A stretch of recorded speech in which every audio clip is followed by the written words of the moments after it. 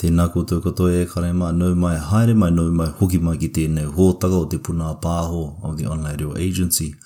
Ko tūterangi whiurangi tōku ingoa. Kia ora tātou. Ka pai kare mā, nō reira, our kaupapa for this episode is the pronunciation o te oropuare, e.